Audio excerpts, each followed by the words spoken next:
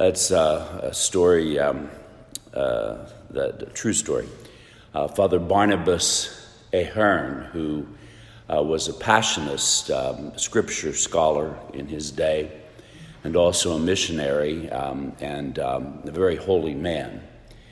And as the years went by, over his career, he had written a lot and preached a lot, but he loved especially the topic of the poverty of Mary.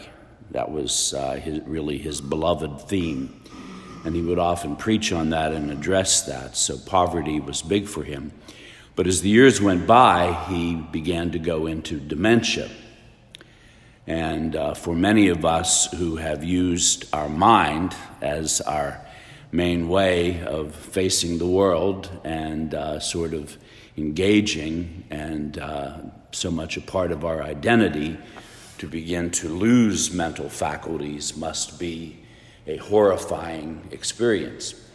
But at any rate, it began to get so bad that finally they needed at the monastery where he was, because as people with dementia sometimes do, he would wander off. And so they finally had to put a little bracelet around his wrist which said, "My name is Father Barnabas Ahern, CP, and my address is," and there was the address, "and my phone number is," and basically the message, "If I'm lost, would you return me?" type of thing.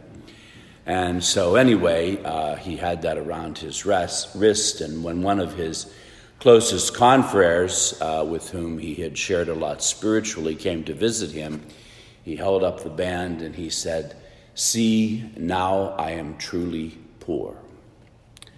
And that story was told at his funeral. And, we know that that is really the purpose of our lives, is to die to ourselves and to enter totally into Christ. That's the meaning of poverty. That's the meaning of any aspect of St. Francis or of Jesus that we want to talk about. For St. Francis, as we said, it began with the cross, the San Damiano cross, and it ended with the cross. And that was by a very special grace, actually incarnated in his life by the Stigmata.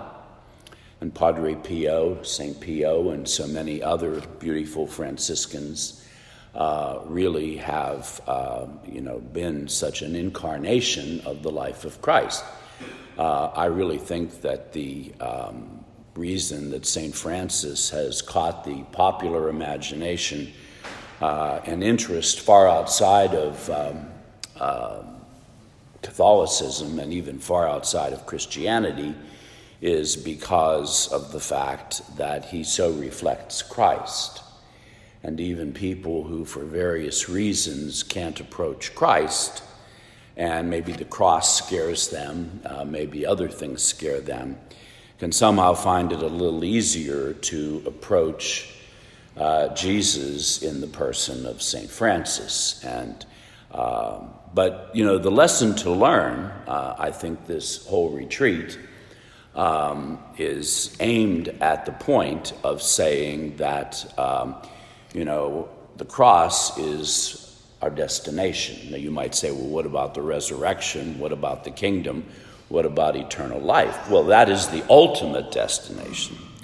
But we are, after Vatican II, it was very popular to have risen Christs on the cross, and I'm not opposed to that, but it somehow takes away a huge chunk of something from me, and I think my love of the crucifix, which is, again, a particularly Catholic and a particularly Franciscan thing, is that's because that's where we are.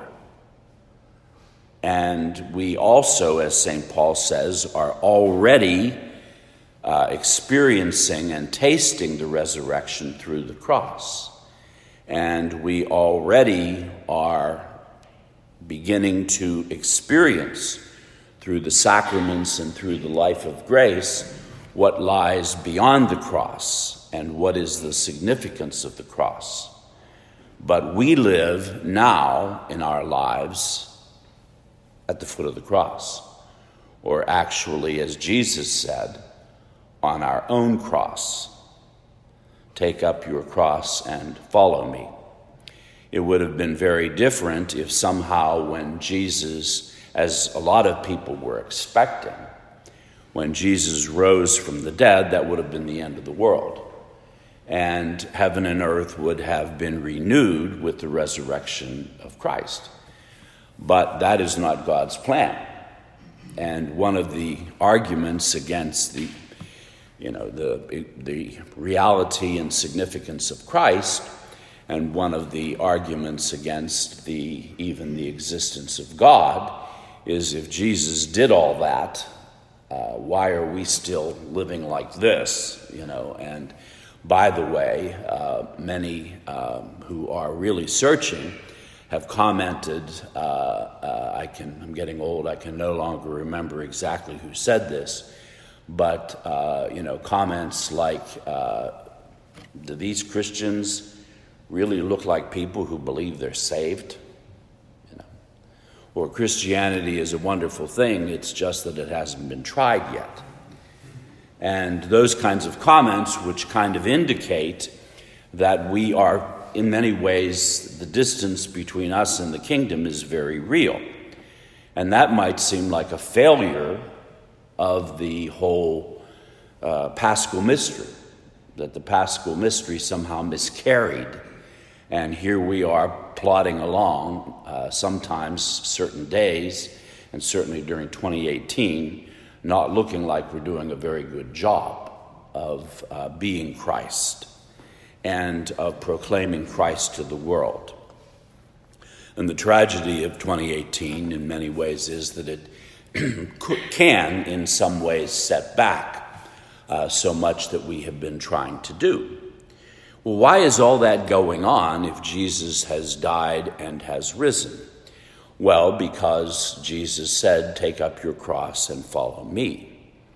And the apostles, and in particular St. Paul, seem to have had the hope that, in the tremendous zeal and excitement and power that came out of Pentecost, that it wouldn't be long now. There was a Passionist monk, a Passionist priest, a very old gentleman, but who had a dry sense of humor. And like I said, he was very old, and life was getting harder for him, to walk and everything that happens to us old people. And he would always, when you passed him in the hall and he was laboring away at something or other, he would kind of mutter under his breath as he passed you, "It won't be long now." And, sometimes it seems to us that it is a very long time in coming. But that is because we are here to become Christ. We are here not only to talk about him, to witness to him, or to anything else, have nice ideas and give great powerful homilies and all that about him. We are here to become him. That's the reason the most powerful sacrament he gave us, baptism obviously is needed to initiate us, but the most powerful sacrament, as Vatican II says, the source and summit of the life of the church, is the Eucharist. And that is because in the Eucharist we become really incarnated with Christ. Our humanity, we have said, is already our commonality with Jesus. And in the Eucharist, we are able to actually, there's nothing more intimate than one can think of, take him within ourselves, become one with him. He dwells in us. But even more importantly, like food that is consumed, he becomes not only part of us, but hopefully he takes over us. And that is the reason for poverty, and that's why we're here. That's why we're here. And we're headed there. We're headed into a total self-gift. That's the point of it all. And if we are attached in all kinds of ways, if we are looking down on people instead of, as Christ did, humbling himself, lowering himself, and if we are not coming to live more deeply in Christ, and that is the only way to do it. The Eucharist and the Last Supper are one event, together with the passion and death of Jesus and his resurrection. We should consider all of those to be one event. What Jesus did at the Last Supper is what he did on the cross. They are the same mystery. And the disciples, the first disciples of Jesus, including St. Paul, found out that it wasn't going to, it was going to be longer than they thought before it would be consummated. And here we are 2,000 years later, and we are still being brought, generations of people after Christ who have the great privilege brought about by Christ to be taken up into his divine life. We don't know how history will end. We don't know where it is going. Sometimes it looks like right over a cliff. But anyway, if it goes over the cliff, guess who will be catching us as we fall? And in any event, that is where it is going. And through the cross, it is going on to the transformation of the resurrection as we die with Christ. When Christ died on the cross, he took into his dying and into his suffering the suffering and death of every single human being, whether they had lived before him, whether they were standing at the foot of the cross and were his contemporaries, or whether they would live like us long after him. He, because he is the Son of God, he took into those moments of his suffering on the cross and into the moment of the total self-gift he gave when he said, "It is consummated, it is complete, it is finished, it is accomplished." And at the same time, it was just getting started. The blood and water flowing from his side, and as St. John says, the breath, the spirit that he gave up as he died was the birth of the church. And that would allow many future generations to be taken up into the Paschal mystery, into the dying and rising of Christ. The act of supreme love. And that's what we need to remember as we're talking about everything we're talking about during the retreat. Namely, why be poor? Well, we've talked about, and why give up attachments? Why not have everything I can get and enjoy everything I can and be an Epicurean or a Stoic or just a simple old hedonist and, just sort of get it all, have it all. And why not do that? Well, the reason is because that is dead-ended. Doesn't look like it, but it is. It's dead-ended. And probably a few of us here have taken those roads for a while before we realized that they were dead-ended. And then out of nowhere came the grace to discover Christ all over again. And it didn't come out of nowhere. It came out of that mystery. It came out of that. What Christ did there, in an intimately personal way, each one of us as individuals were and are in the heart of Christ crucified, as individuals, just as God the Father has known and loved you eternally. God has. God's eternal. God didn't one day think you up, or think me up. You might decide whether that would have been God having a good day or a bad day. But anyway, he didn't one day think us up. Eternally, we're not eternal, but eternally he has known and loved us. And he knew that we would come to be in time. And eternally, he has longed for us to come, to share in the divine life of the Trinity, the three persons, Father, Son, and Holy Spirit. That has been his plan for us. And we know about original sin and our own sin and all the things that have complicated that and have made us struggle much more than we otherwise would ever have had to struggle. But in any event, he is bringing us. He is, the suffering we have, the poverty we embrace, the humility in which we seek to live, is not to make ourselves more miserable than we might already be, but it is for the sake of making us free for him. Free to love like that. Free to love with a self-emptying love. So that's what the freedom we are seeking is for. And it is to enter into an ever more deepening self-giving love. Humility is not a virtue that we seek because we already hate ourselves for various reasons, maybe having to do with experiences we had very early in our lives when we didn't feel loved very much by certain persons, parents often. We didn't feel loved. Our parents had their own problems. A depressed mother, a drunk father, whatever it might have been.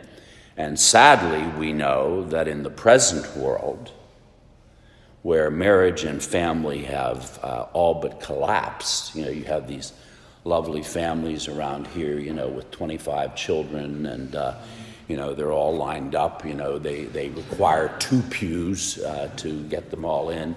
You have this is almost like a time warp here, time warp. I'm old enough, I lived in the 50s, and I'm waiting for Leave It to Beaver or something to kind of, come out of it. And it's marvelous. And I'm happy to say that around the monastery at St. Vincent, there are a similar gathering of people. I'm even happier to tell you that in our college, I've been at St. Vincent 44 years, and I'm happy to tell you I have never seen as many intentionally Catholic young people in our college in 44 years. Coming over for spiritual direction, college students coming over for spiritual direction and confession, and they're not nerds, and I wouldn't mind if they were, but they're not.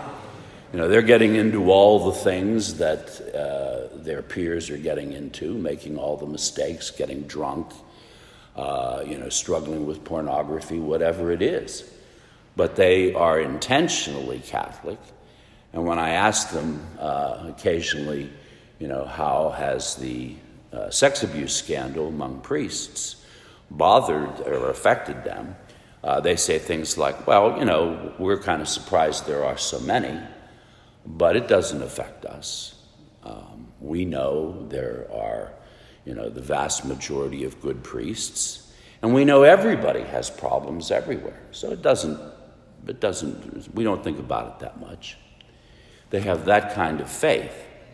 Well, we're here in order to become more deeply taken up into the life of Christ so that we can share that in all the different wonderful ways you can with your apostolates, to share all of that and bring people even more fully into that, because those people, like ourselves, were individually in the heart of Christ as he suffered on the cross. even before we came into being. And he has loved us. The Son is the eternal Son. He has loved us eternally. And so when we go to him, it's not like we're making his acquaintance. Isn't that always how, like a quality that religious conversion has? When you had your conversion, you had this feeling like, I knew it all along. I knew it all along. Down deep, I knew this. I recognize the truth that somehow deep in myself I already knew. And that is because the Lord has been working in our hearts ever since we were conceived, and has been loving us long before, eternally before we were conceived. So when we seek to live in the Spirit, this is what gave St. Francis so much joy. This is why, I ran around, I imagine, like looking like a nut, running around, so joyful and proclaiming the good news, because he lived in this. He had the grace and the sanctity, the holiness to live this, and he lived it so fully that it ended like that. And he lived it so fully that in the end, I understand, he became more and more of a solitary. And he even experienced, as many of us have and will, that many of his own brothers didn't get him anymore. He experienced not only the solitude of going off to Mount Alverno, he experienced the solitude of not being understood. And story told that he arrived at Friary during a big meal and came as a beggar covered with ashes and stuff like that, and he wasn't recognized. And that's the reason for poverty, so that we can recognize, so that we don't become estranged, so that we don't have all those layers of issues and interests and attachments and sin sometimes that keep us from the immediacy that Francis gave Francis so much power in his proclamation of the gospel. And that's the reason that I honestly think, it's going to be many of the newer religious communities who are trying to live more radically. Young people very often, and I hate to say it, but this even pertains to my Benedictine community, according to the judgment of a lot of young people, they want something more radical. They don't want to be sucked into some institution. They want to be able to live their faith and to preach the gospel in more radical ways. So we have all these, missionary groups that young people are in. I'm sure you know all about that. Focus, Culture Project, St. Paul's Outreach, things like that. They just had the big Sikh meeting in Chicago, I believe, and where I heard something like 12,000 young people were. That's the immediacy that not only young people are looking for, but that St. Francis witnessed to. And a poverty and simplicity and an immediacy, a faith that is really willing to risk, not just for the sake of risking, but for the sake of making sure not to get sucked into some kind of institutional structure that is going to ultimately prevent a living out in a radical way as they feel called to do. That's what attracted people to St. Francis. That's why within such a short time you couldn't count the number of little brothers of St. Francis. They were running around everywhere like ants. And the reason for that was because even in that time, in the 13th century, even in that time, there had already become such an alienation, is the word I would use for it, an alienation between those who were proclaiming the gospel and the people they were trying to proclaim it to. And so there's a real task, and you are well positioned in this. And Mother Angelica, didn't she cut through stuff? She just went ahead and did it and paid the price often, but didn't bother her much. She was a fighter. She grew up in Akron, I guess. Akron's the kind of place where you have to be able to fight your way through life. But anyhow, plus her illnesses, her handicaps, all that stuff. And, that is what we need to be. That is what young people will respond to.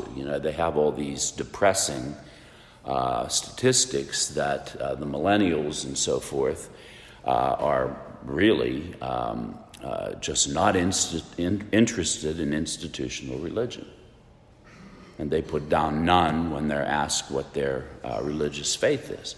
Well, I think that is because of the fear they have of the institutions that have sometimes really handicapped the church. And so that's where it begins, and that's where it ends. And maybe we can ask ourselves today in prayer, ask the Lord and talk with the Lord about our own readiness for this, or whether we are ensconcing ourselves in a comfortable spot where we have lost some of the fervor that led us here in the first place, whether we have lost some of the dimensions of the conversion that the Lord graced each one of us with, probably more than one conversion, usually one big one and countless other smaller ones. Whether we have lost the graces or have not yet begun to use the graces that the Lord has already given us. Glory be to the Father, and to the Son, and to the Holy Spirit, as it was in the beginning, is now, and shall be, world without end. Amen. St. Francis of Assisi, St. Clare, in the name of the Father, and of the Son, and of the Holy Spirit.